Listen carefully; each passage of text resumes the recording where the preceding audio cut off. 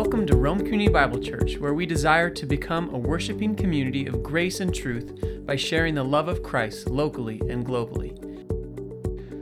Starting in verse 42, read with me. And they devoted themselves to the apostles' teaching and the fellowship and to the breaking of bread and the prayers.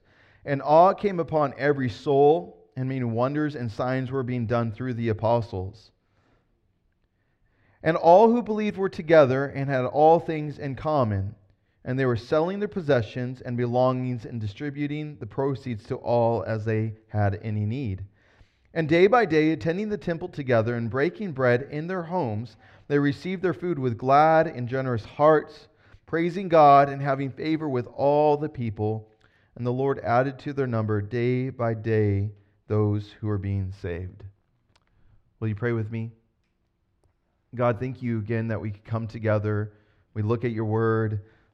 We desire to be students of your word, but not just to have knowledge, but to know you, to be in awe of you. God, as we look even in the book of Acts and we see the beginnings of the church, help us to see the connection that this is family history too. And even more so that it's all because of who Jesus is and what we're called to do, to proclaim the gospel to this world. And so stir within us, Lord, that heart. We ask the Holy Spirit to give us understanding and clarity and even conviction. God, we ask that you would do a work in us today as we look at your word. In Jesus' name we pray. Amen. I know I've shared with you in the past about going to the eye doctor, but more recently, my wife said, John, I'm going to schedule another eye appointment. And again, I think it's because I always say, I can't find this. But I was chuckling because she scheduled me first. And I'm like, is it because of this? And she was quiet. And I'm like, it is, huh? and I had now at that point, I wanted to prove something. I wanted her to know that my eyesight is actually pretty good. And so I go in and, they do the whole test. They look to see if you have any stigmatisms. And then, as they're talking, they're looking for other things. And then he's like, can you read this with your left eye closed? And how about now with your right? Which the smallest font you could read? And he's like, your eyesight's good. And I said, can I record that so I can share that with my wife? But the thing with glasses is that they're help to what? Correct your vision if your vision's wrong. Glasses help you to see with clarity when before you didn't have it. Glasses help to bring things to your viewpoint to say, oh, that's what I need to see. Well, the gospel works like lenses for our soul because we've been living a life of sin that's not reflective of the heart change that the gospel does in us. And so how we view things, how we think about things, what we do is reflective of that nature. But the gospel, because of Christ, through his perfect life, his sacrificial death, his glorious resurrection, how he came to save sinners, it changes us. That's why the Bible says, therefore, if anyone's in Christ, he is a new. And so as you're this new creature, this new creation, the old is gone, there is this change in you. And so you have this lens, if you will, that now you see with clarity, how before you didn't. You're able to see with clarity and how we're called to live this life. The book of Acts is a display of that clarity, the gospel clarity that's happening and seeing the change that takes place. The title of this message is The Gospel-Driven Church because Acts chapter 2 verses 42 through 47 really is known as this is the church and this is what they did. But before we look at this section, just a recap because if you're anything like me, taking a break, you tend to forget, what did I just learn or what is it going on? And granted, we're only in chapter 2, so there's not a lot to have to go over. But Acts chapter 1, verse 8, if you want to turn there, or if you know this passage, you're familiar with it. But this is the premise of the book of Acts right here. Acts chapter 1, verse 8, everything kind of flows from this. Luke is the author. This is a sequel to the Gospel of Luke. He intended for them to be read kind of back to back. And I don't know if anyone has done that yet. You read Luke and then Acts back to back. But I want to encourage you to do so. And let me give you even a stronger push. Do it in one sitting. Oh, you think I have all day? I want you to make time. You could read the book of Acts, well, depending on your speed, but an hour to 2 hours, depending. But I want to encourage you to do that. And then the extra challenge, read Luke and Acts in one sitting. Get a gold star. Anyone does that next week. Okay. But Acts chapter 1, verse 8. But you will receive power when the Holy Spirit has come upon you, and you will be my, what's that word?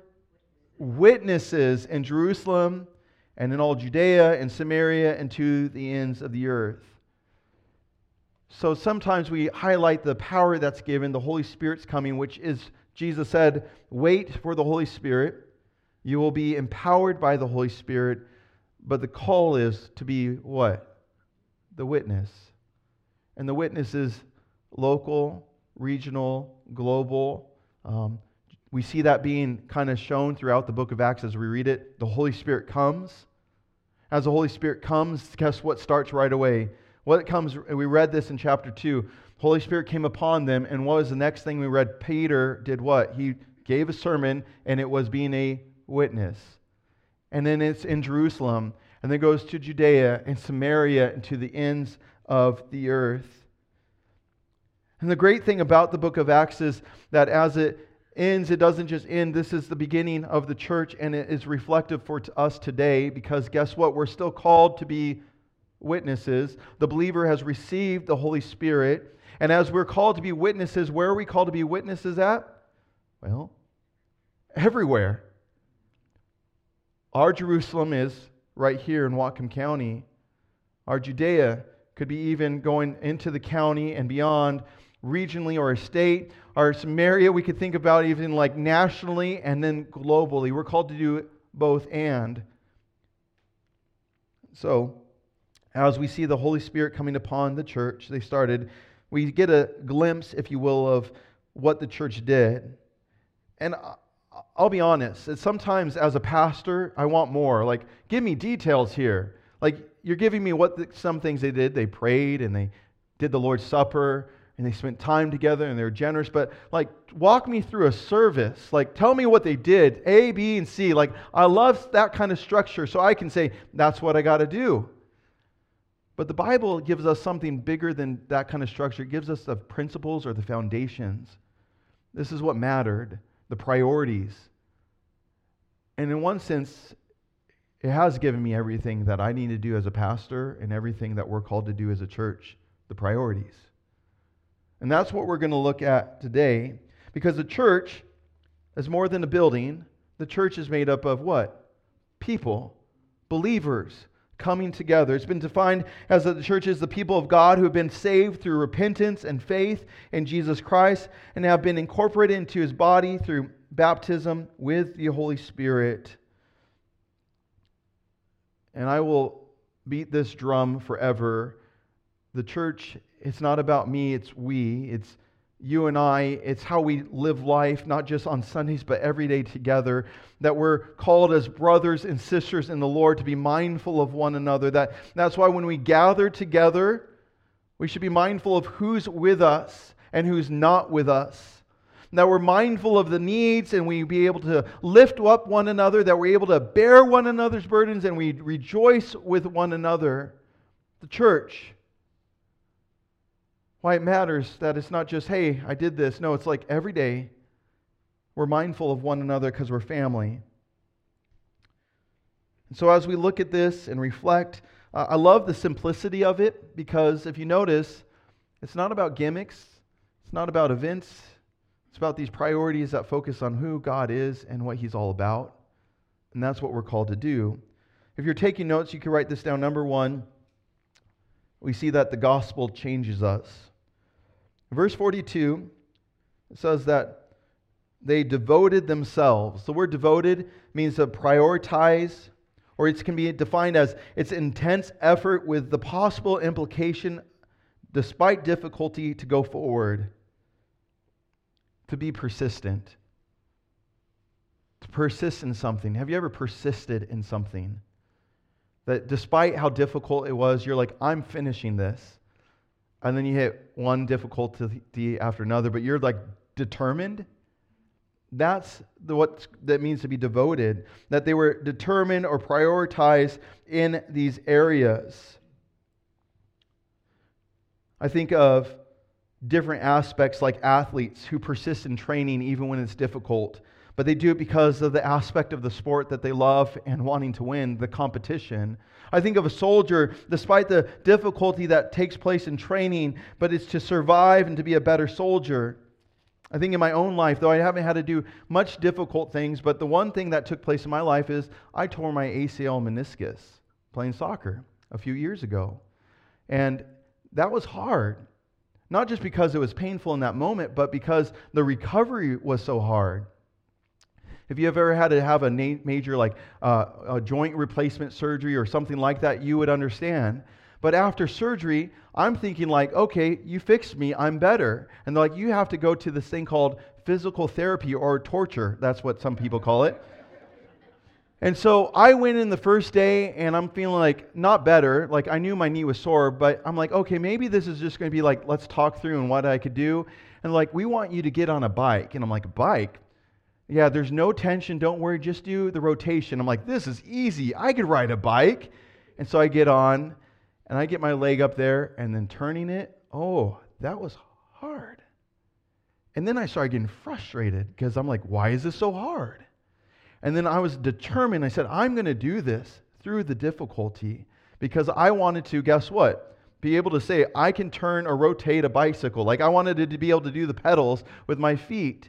I wanted to be able to play soccer again and run. And it was during a time that Jackson just started walking. I'm like, I want to be able to walk with him, so there was this determination to say, let's do this, even though this isn't fun, this is painful. And so the church knew that this was going to be difficult. They knew that, hey, things were changing, that they were going to probably face persecution, that they knew things were there, but they devoted themselves, they persisted in because of the priority of this is all about God and who He is. We love God, and so the motivation was because of God and His glory. So what were they devoted to? Well, first, it says the apostles' teaching. As the apostles taught, they taught the Old Testament. It would be taught in the local synagogue or in the temple. And as we have the New Testament, it's the reflection of what they taught to these different churches. And so it was shared and it was applied. They devoted themselves to the apostles' teaching. Or we could look at it as we need to be devoted to God's Word. God's Word is more than life lessons because it points to the author of life, Jesus. That's why the Word of God is active and living. It's sharper than any two-edged sword. Here's call it the pastor dad joke right here, but I said it's more than a manual to follow. It points to Emmanuel, who's the shepherd king.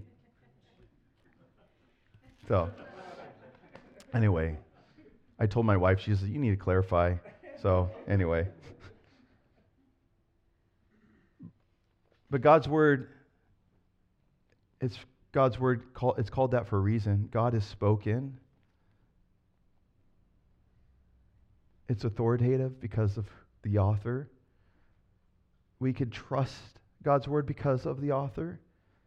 And so if it's authoritative, it's trustworthy, it's true. What does that mean for us? I guess if you were going to be devoted to something as a Christian, shouldn't it be God's Word? And I don't say that to guilt you. I just think of that more in my mindset like, oh yeah, that's a no-brainer. If this is God's Word, it speaks of His heart and His will. If it points to who He is, then maybe I should be all about it because I love God and I want to know Him better. And I say that because there's times, though, that it doesn't always reflect that in our lives, right? And we almost need to rethink this like, oh, what am I called to be devoted to? Well, the things of who God is because of Christ. That's what I need to do. That's why it's important in my position, to say, let's teach God's Word, because what I have to say on my own means nothing, but God's Word is authority. And so let me just point you to God's Word and what it says.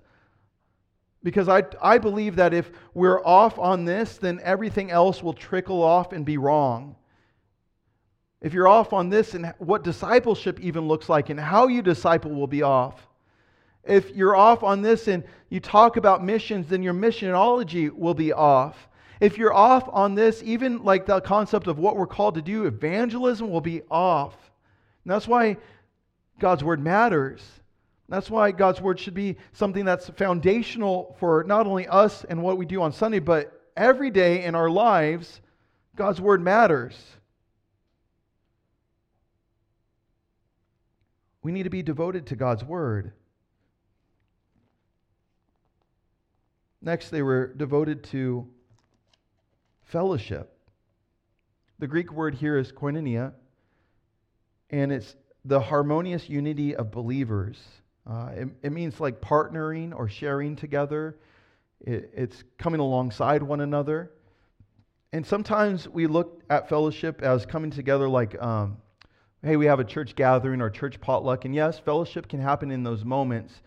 But the mindset is something deeper than just, hey, we had this gathering at this specific time. It's walking alongside with one another, even if you're not in the same room. Like, we're mindful of one another, but yet also we love joining together in person. It's both and. It's having that mindset that we are together. Dietrich Bonhoeffer, who is known for his theology, ethics, and his resistance to Nazi Germany, he wrote a book called Life Together, and it's about the Christian community. And he defines it this way, that is clear as Christianity means community through Jesus Christ and in Jesus Christ. No Christian community is more or less than this. Whether it is brief, a single encounter, or daily fellowship of years, Christian community is only this. We belong to one another only through and in Jesus Christ. So because of being a believer, he's saying we have this fellowship because we're in Christ. We have this union. And so we desire to live that out then. That we're longing to say, hey, we're doing this together. The phrase like is known in the Christian language like we do life together. It's meaning like, hey, it's more than just gathering together on Sunday. We're invested in one another. That's what it means. It's not a superficial time together. It's more than that. And yes, let me tell you, you can have fun together. You can enjoy each other's company. You get to talk about life and what God is doing. You get to celebrate the things that He's doing, and you also get to bear one another's burdens. It's both and. It involves having meals together, getting coffee together, or even just fishing together. I got my fishing license, by the way. But if you read verses 45 and 46, we see a display really of their fellowship or the level of their fellowship, this koinonia. It says that they were selling their possessions and belongings and distributing the proceeds to all as any had need.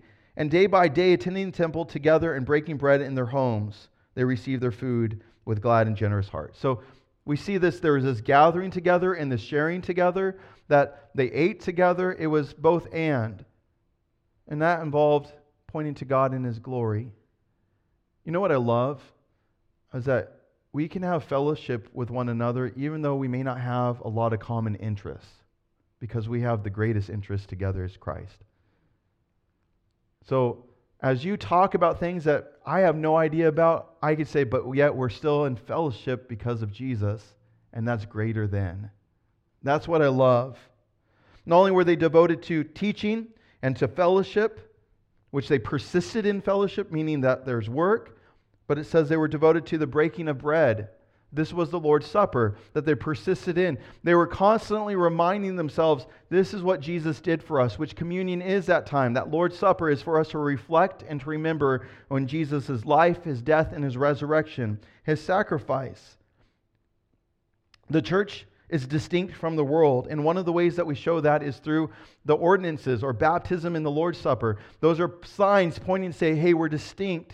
Baptism is showing that there's the outward showing of that inward grace that was received, that someone is born again or they're that believer. And so they're demonstrating that change through baptism. The Lord's Supper is a sign saying, hey, we are reminding ourselves that we do this because of who? Jesus, and what He did for us. And so we're called to do it often. So they devoted themselves to the teaching of God's Word, to fellowship, to the breaking of bread, and what was the last one there? in verse 42, prayers. The early church prayed. They didn't just pray as individuals, they prayed as a group or a church or corporately. Do you remember what they were doing when they're waiting for the Holy Spirit in chapter 1? Verse 14 says they were devoting themselves to prayer. The word devoting was used again. They devoted themselves to prayer. So this was something that they were all about. They persisted in. The church prayed in chapter 1, verses 24 through 25 on who would replace Judas and be the 12th disciple. In Acts chapter 3, they prayed for the man who could not walk at the temple, which we'll look at next week. In Acts chapter 4, the church prayed for God's intervention from the external pressure.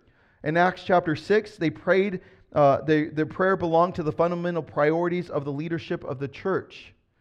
Chapter 8, they prayed as the gospel went out to Samaria and for the Holy Spirit. In chapter 9, we see conversion linked to prayer linked to the conversion of Saul. Chapter 12, the church prayed for the release of Peter from prison. That's not even half of the book. Do you see that prayer is significant? And it's not just for the early church. Prayer is significant for us today, or it should be. It's everything that they did. William Taylor defined prayer this way: prayer includes not only a request for mercies, but it denotes the address of a creature on earth to God in heaven about everything that concerns his God, neighbor, or himself in this world or the world to come. It's casting everything before him because Creator God knows everything. It's us not just communicating with him, but understanding that he is sovereign and in charge. It's us saying, Lord, we want your will to be done. Change my heart to reflect that. It's surrendering. It's submitting to him. Prayer is worship. And we're called to pray without ceasing. We're called to have prayer and supplication with thanksgiving, but letting your requests be made known to God. We're praying always with the prayer and supplication, Ephesians chapter 6, talking about the spiritual battles that we face. Prayer is foundational. This is what we're called to do. And there's a cycle that takes place with prayer. As we pray to God, we also get to rejoice in him because we know that he not only hears us, but he's God. He hears us and he responds, and we see the response through his word. Like God, we get to approach this throne of grace boldly because of Jesus. And so there's this joy that comes from it. One of the things that I love is that we can pray, and let me encourage you as we look to God's word and as we have fellowship with one another and we have the time of the Lord's Supper together, may we constantly be a church that prays. And not just individually, which you can, and I hope you do, and you pray for the saints and all the prayer requests that go on. But I also want to encourage you to try to make the times that we have prayer together. Because that's really where we're uniting and having that fellowship in that mindset too.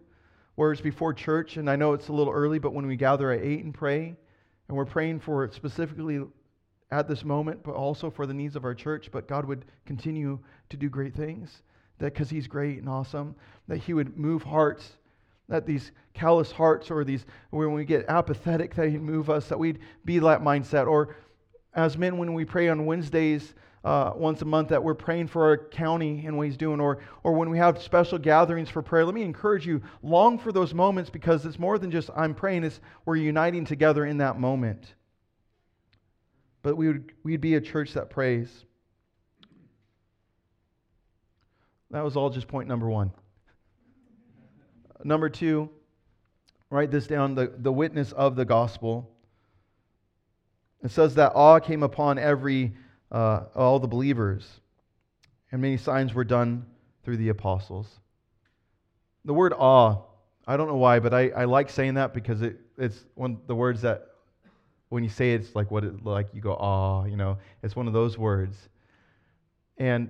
But it's a reflection of God because truly the only one who's truly awesome is who? God. And so this is a reflection of who God is, that there was this awe because they were just, wow, God, you are awesome. And so the awe fell upon them because they were thinking about who God is. Luke is highlighting the effect of the Holy Spirit that the Holy Spirit had on the believers in Jerusalem. It's interesting, the verb that he uses to describe this awe was continual, meaning it wasn't just this one-time moment, but awe was continual. There's this continual awe they had towards God. Let me ask you this question. When was the last time you had this awe yourself? That you were just been in awe of who God is? That you're just thinking like, maybe it's looking at creation, you're like, man, God, you're awesome. You created this by just speaking. Or maybe it's that moment that you're just reflecting, you're like in awe of God because He loves you, yet you know that you're undeserving of His love for you. And that you're just captivated by His grace that He's poured out freely, that because of Christ that you can say, Lord, I know you, and yet I get to be your son or your daughter. I get to be brought into this family, not because of anything I did, but all because of what Jesus has done. This awe is an aspect of worship that just grabs your attention. See, the whole giving of the Holy Spirit, who is the helper, was to empower the church to be a witness of the gospel. And they're seeing the effects of this. They're saying, wow, the Holy Spirit came, and look, we get to be the witness, and there's fruit of this. And they were captivated by saying, God, everything He said was going to happen, that Jesus said did happen, but look what's going on. And there was this awe. And not only was there this awe of who God was, but we see the work being done through the apostles by the Holy Spirit. That the many wonders and signs were healings, reflections of who God is. And ultimately, the world watches and sees this. And that's where I remind myself, like, do people, outsiders, do they see that, man, I have this awe towards God and His goodness? Do they see that? Do they see that just by my countenance or how I live my life, that there's this, that God is real and that I'm in awe of who He is? Does it show that there's this genuine Christian life that's reflective of a worshipful life, that we're called to have our hearts towards God in an act of worship? Does my life reflect that, how I live and how I speak, that it points to that? But there was this awe. So there's the witness of the gospel by it was being reflected by how they were. Number 3, the gospel is at work in community. We looked at this, but they all who believed were together, meaning they spent time together, and they had all things in common. There was this understanding of saying, hey, what is mine, I want to share with you. If there's a need, what is your need? How can we as a church meet that need? How can we bear one another's burdens? It was a reflection of that. And so they sold their possessions and belongings and distributing the proceeds to all as any had need. As I mentioned, that the gospel changes us. We have these lenses, and it changes how we think and how we live. It also changes how we interact with our stuff. We go from mine to saying, actually, this is God's, and I'm called to be a steward of this. It changes even how we work and saying, Lord, you've given me the ability to work. I want to glorify you with this ability. It changes how employers are with their employees. It changes everything. It changes how I am as a husband and as a father. It changes how I am because that's the gospel work in us and through us. And what does that change? What does that look like? We're being sanctified more and more to reflect Christ. That's the gospel work in us. And so as they knew that they had all things in common, they gave willingly and freely, pointing to their generous hearts, that those that had property or possessions either sold it or used it for the church to help one another. This is the fellowship, the unity they have, driven by the gospel, and look at the church working. I think about that in a practical sense, and what came to my mind was just even last week. We had people who used their property that said, how would you like some vegetable starts or dahlia tubular. Okay, dahlia tubulars. And said, we'd like to bless you. Or maybe I'm reflecting even in a personal sense of, we'd like to have and bring you food or have you over for dinner? Or what do you need? And it's not just me personally, but I see that happening with one another. Hey, I'm in need of this, or can you help me with this? Some of you may say, well, I have a strong back but a weak mind, and so you'll do some hard work. Some of you say, well, I'm good at baking, or I'm good at making food, or I'm good at this, or making a blanket, or whatever the case may be. But what that is showing is, hey, what I have, I want to use that and bless other people for the common good. Some have been maybe blessed financially and saying, hey, I may not be able to do these other things, but I could give these resources. Some of it may be saying, oh, I have this place and I want to be used in this way. Whatever the case may be, that's really what the church was doing, saying, hey, we're in this together because it's not about me, it's us together. We're called to be generous givers. 2 Corinthians chapter 9 says, each one must give as he has decided in his heart, not reluctantly or under compulsion. For God loves a cheerful giver, and God is able to make all grace abound to you, so that having all sufficiency in all things at all times, you may abound in every good work. So Paul's writing saying, hey, we're called to just, hey, what God has placed upon your heart, give freely, give generously. But you want to know the premise? He ends that chapter with this, but thanks be to God for his indescribable gift, meaning the one who outgives us all is pointing to Christ, the perfect gift, the sacrifice. And so the motivation of why we go forward and give is the saying, Lord, it's because I've received the greatest gift. And so whether you bless me with my hands or my mind or whatever the case may be, let it be a blessing to other people. And as we serve, guess what happens? As we give, guess what happens? The attention turns off ourselves and onto others. And so it changes us.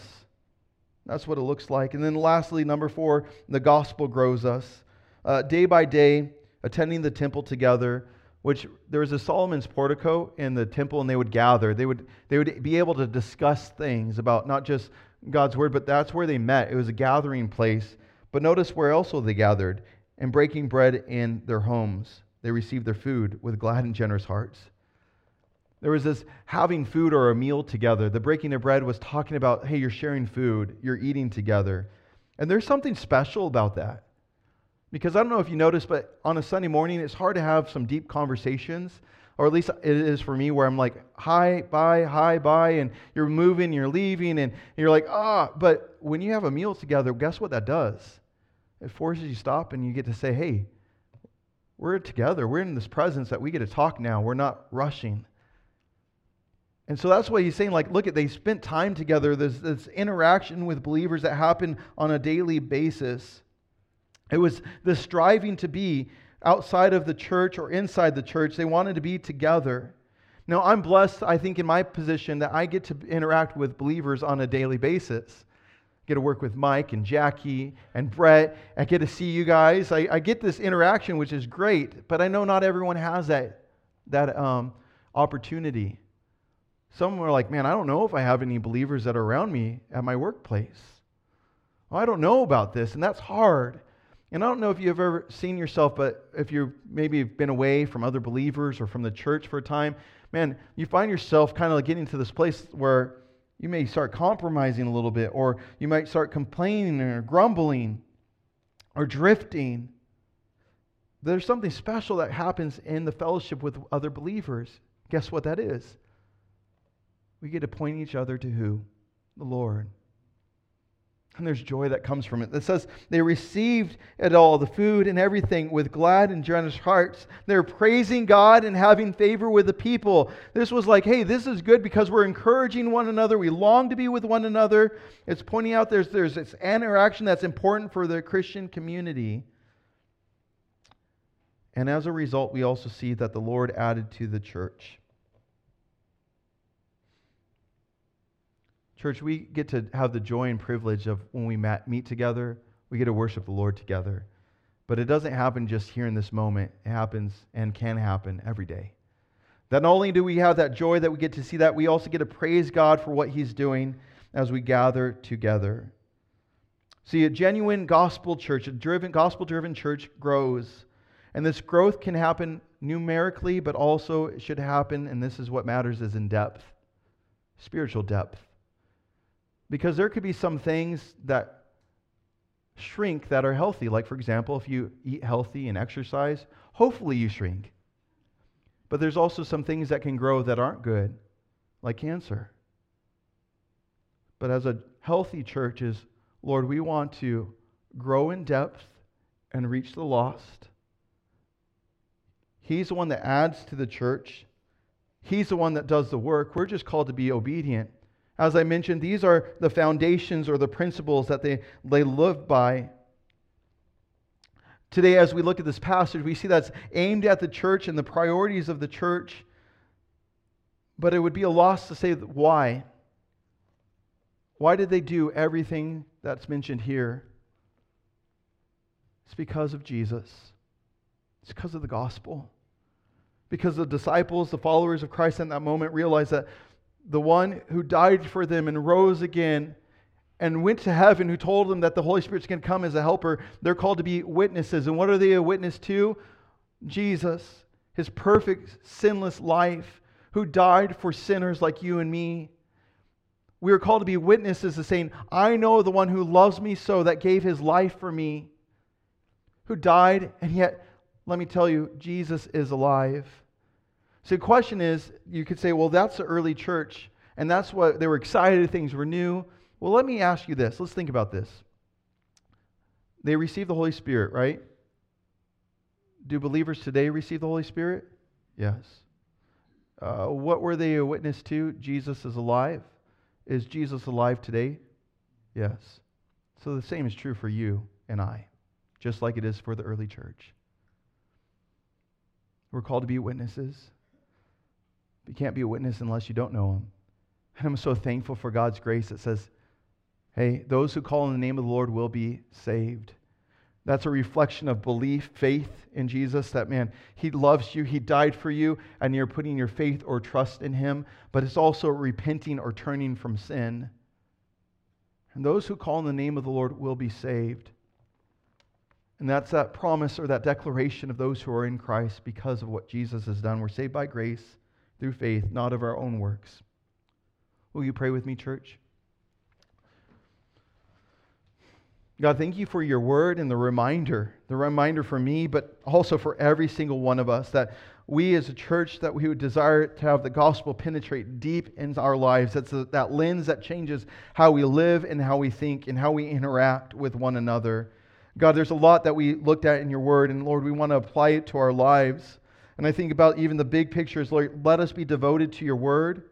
Let us be devoted to one another in fellowship and reminding ourselves the greatness of Jesus and His life and His death and resurrection. Lord, help us to be devoted in prayer as men and women who love you and want to talk to you. But as the same truth was said for the first century church, it's true for us today. The believers received the Holy Spirit and were called to be witnesses. So Lord, help us to do that as we go forward, as we have the Holy Spirit to empower us so we could be bold witnesses.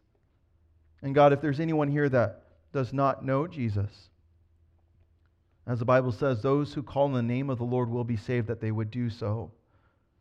That they know that they're so loved by you, that Jesus died on the cross, yet He did nothing wrong. He did not sin, and yet took on the sin of the world through His death, so that we could be forgiven and found righteous in you. And as Jesus died, He rose again 3 days later, which showing that He is alive, He conquered sin and death. And so yes, we could call on His name because He's our victorious King.